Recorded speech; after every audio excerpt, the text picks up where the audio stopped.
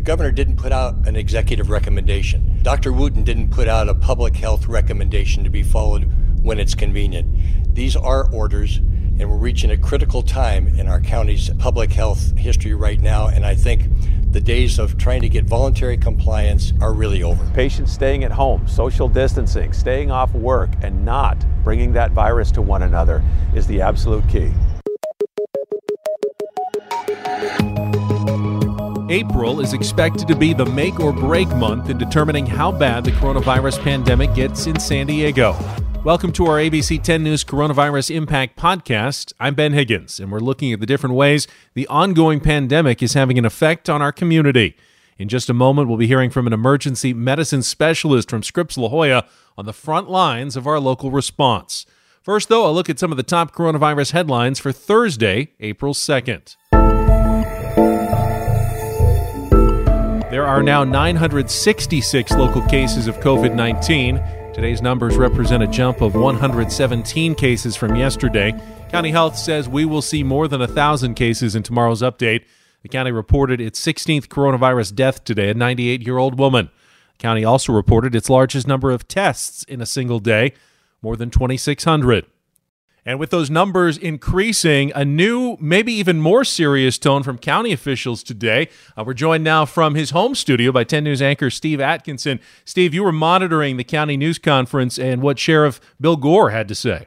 Yeah, this was probably the most sobering press conference we've had so far. You know, yesterday, Supervisor Nathan Fletcher talked about how April was going to be such an important month if we're really going to flatten the curve, if you will, that they've been talking about. Well, now they're getting serious with this, and Sheriff Bill Gore came on hand today to kind of talk about this, not only the social distancing, but the stay-at-home orders that we have. For example, let's say non-essential businesses. If you don't comply with these stay-at-home orders, now they're getting serious where, you know, you can face a $1,000 fine and time in jail. So they're really ramping things up with the county.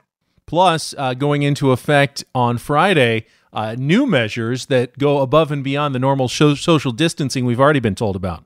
Yeah, they're going to start closing county parking lots. Now, every jurisdiction is a little bit different, but if anything involved with the county that they can do, they're going to close parking lots for their beaches or parks.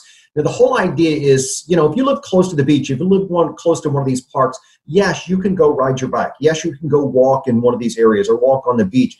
What they're trying to do is avoid large numbers of people who might drive and go into those parking lots, and then you get numerous people that are there, and you can't really have this social distancing. So it's all in the effort to try and make this thing work as we progress forward. And we're going to see a lot more face masks out there, but these are not necessarily the medical mask you'll run into in a hospital. No. They want to leave those N95s and the surgical masks for our healthcare providers. They're the ones that need those. And if we're using them, then that takes away from their supply. So, for example, Dr. Wilma Wooten with the county was talking about you can wear a bandana. You can even bring your turtleneck up over your face. As long as you can cover your nose and your mouth, it's recommended if you go out in public to have those now. And then essential businesses like grocery stores and convenience stores and gas stations, their employees are now going to be required to wear one of those when they interact with the public, because people have to go in and out of these places, such as a pharmacy. So pharmacists and the individuals who work behind the counters are going to have those. Steve, good information to know going forward. Thanks for joining us. All right. My pleasure, Ben. The captain who raised the alarm about coronavirus on a San Diego-based ship has been fired.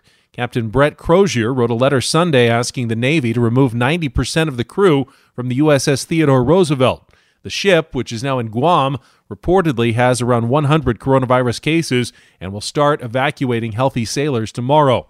The acting Navy secretary says Crozier did not take steps to prevent his letter from going to the media. A record-breaking 6,648,000 people filed for unemployment in the week ending March 28th, amid the novel coronavirus pandemic, according to data released by the U.S. Department of Labor. The COVID-19 financial crisis has clobbered the U.S. economy, forcing thousands of businesses to shutter amid government-mandated stay-in-place orders. Before last week, when more than 3 million people filed for unemployment, the record high had been 695,000 claims in 1982. Starting tomorrow, small businesses can start applying for federal loans to keep paying their workers during the coronavirus crisis. Nearly $350 billion in loans will be available to small businesses, including sole proprietors. These loans are up to 100% forgivable as long as employers keep paying their workers. Got to take care of your workers. Those forgivable loans are designed to cover up to 8 weeks of payroll and expenses, up to $10 million per business. A new report says San Diego is facing a shortage of healthcare workers. Compared to other major cities, San Diego has the 7th biggest shortage in the U.S. According to Self Financial, San Diego has about 3 medical personnel for every 100 people. That's below the national average. The study says Massachusetts has the highest number in the country. Nevada has the fewest. Just because we're practicing social distancing doesn't mean radar guns don't work. CHP officers say that with less traffic on the highway, many drivers are taking advantage by putting the pedal to the metal. The highest I've seen is 110 miles an hour. I've had numerous in the hundreds, 101, 107, 105. Those were just some of the speeds recorded on the 5, 15, and 76 freeways in North County this week.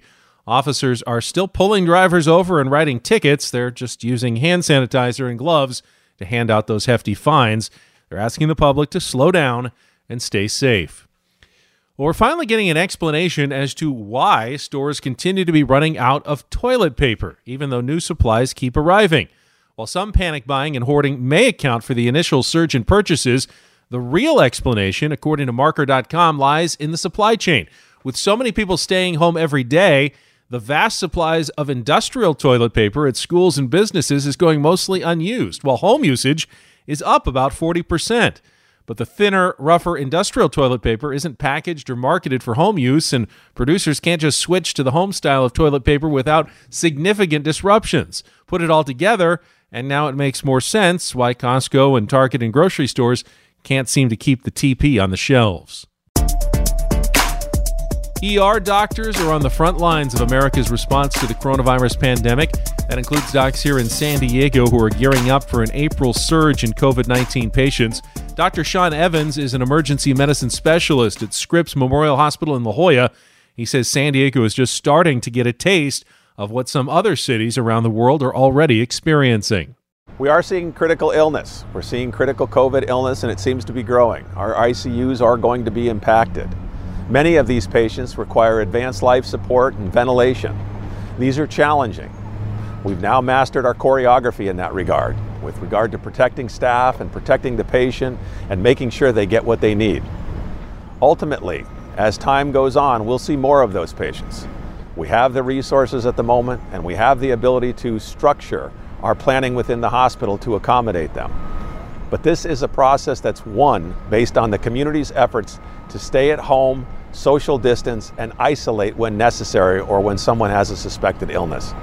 On a daily basis, we're intubating patients and we're taking care of heavily viral patients. What this means is we're busy and we're taking care of patients in the best manner we can at this time. Dr. Evans says right now it is imperative to maintain social distancing practices or risk devastating consequences. San Diego's history as it pertains to this COVID outbreak is going to be written in the next 2 to 3 weeks.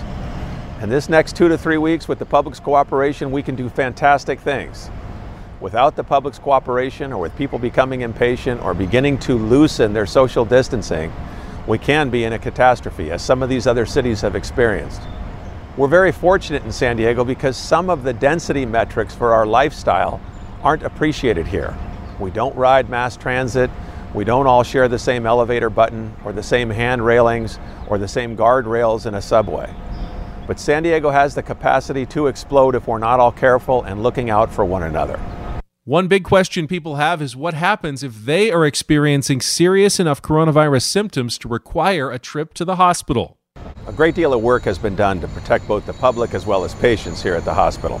What's so important is to understand that when patients arrive, we're going to ask families for their phone number and to wait in the parking lot until we've determined whether someone will go home or not. As soon as a patient arrives, they're greeted by a team of nurses who will do an initial screening. If somebody has minimal symptoms or concern for a viral illness, they will be sent to the tents behind us. They'll undertake screening, basic laboratory testing, as well as chest X-ray and EKG in some cases. From there, our hope is to return them home. For patients who are more ill, arrived by ambulance, it's critical that we have phone numbers for family contacts so that we can reach out. Those patients are also greeted, each of them individually, by a team of nurses to identify if they have any viral syndrome. If they have a viral syndrome in this environment, we take them to an overflow area called the COVID-19 Emergency Department. It's a separate care pathway for viral patients that we've built. Through putting up walls, advanced signage, and precautions that are designed to benefit both the patient as well as the treatment staff, these isolated units exist within the hospital to protect the patients, the staff, and anyone entering our healthcare community. Scripps not only has a procedure in place for patients, but they're also trying to keep family members in the loop. For the community, think of areas as COVID hotspots, and certainly the hospital would qualify as one. As such, we'd ask that visitors not enter the hospital. We have a no visitation policy for their protection. We'll always work with families to keep them visually engaged through their phones and speaking to their patients in a time of crisis, and we'll absolutely give updates as necessary. What's so important is the understanding that we're doing this for the protection of everyone in an area like a hospital that's a COVID hotspot. And we hope that everybody understands that with part of the distancing and not allowing visitors, that doesn't mean that they can't FaceTime or Skype or chat with them. It just simply means that we've got to protect the community as well and not have people free-floating in and out of this hospital. Please understand that we'll do everything for your family members in your absence. In effect, we'll become part of your family. As for fellow doctors, nurses, and other hospital workers, Evans says they're ready for whatever comes their way. As an emergency physician here at Scripps Memorial La Jolla, I'm proud to say we're prepared, more so than we've ever been.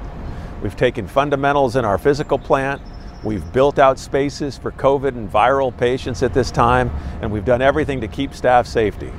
At this point, we're on the front lines. We're the COVID hotspot. We arrive here every day. We're proud to take care of the community, and what I would say is we're here for you. We're here for you, but we need your help. Ultimately, this disease outbreak is going to be proven in its history by the cooperation of you in the public, patients staying at home, social distancing, staying off work, and not bringing that virus to one another is the absolute key. Finally, it's my goal to wrap up our podcast with a little good news, even if it may seem hard to come by at times. If you're missing baseball and rooting for the Padres, check out the virtual game of the week every Friday morning at 10 a.m., radio station 97.3 The Fan, where I happen to co-host the Ben and Woods Morning Show. We'll stream a simulated game against a different opponent using the very realistic MLB The Show video game. Radio hosts and fans from both teams will log on to the 97.3 The Fan Facebook page to watch the matchup and provide running commentary. We did this on opening day, and you'd be surprised how intense it gets, especially with no actual live sports to turn to during the pandemic. 10 News is tracking the number of coronavirus cases in San Diego County. Just go to 10news.com and click on our local COVID tracker. There you can find the breakdown of local cases by age and gender. You can also see the geographic location using our interactive map. We also have a list of resources, including how you can help those in need of supplies and how to identify coronavirus symptoms. Just go to 10news.com or download our free 10 News mobile app. That's all for today. I'm Ben Higgins, and remember, we're all in this together.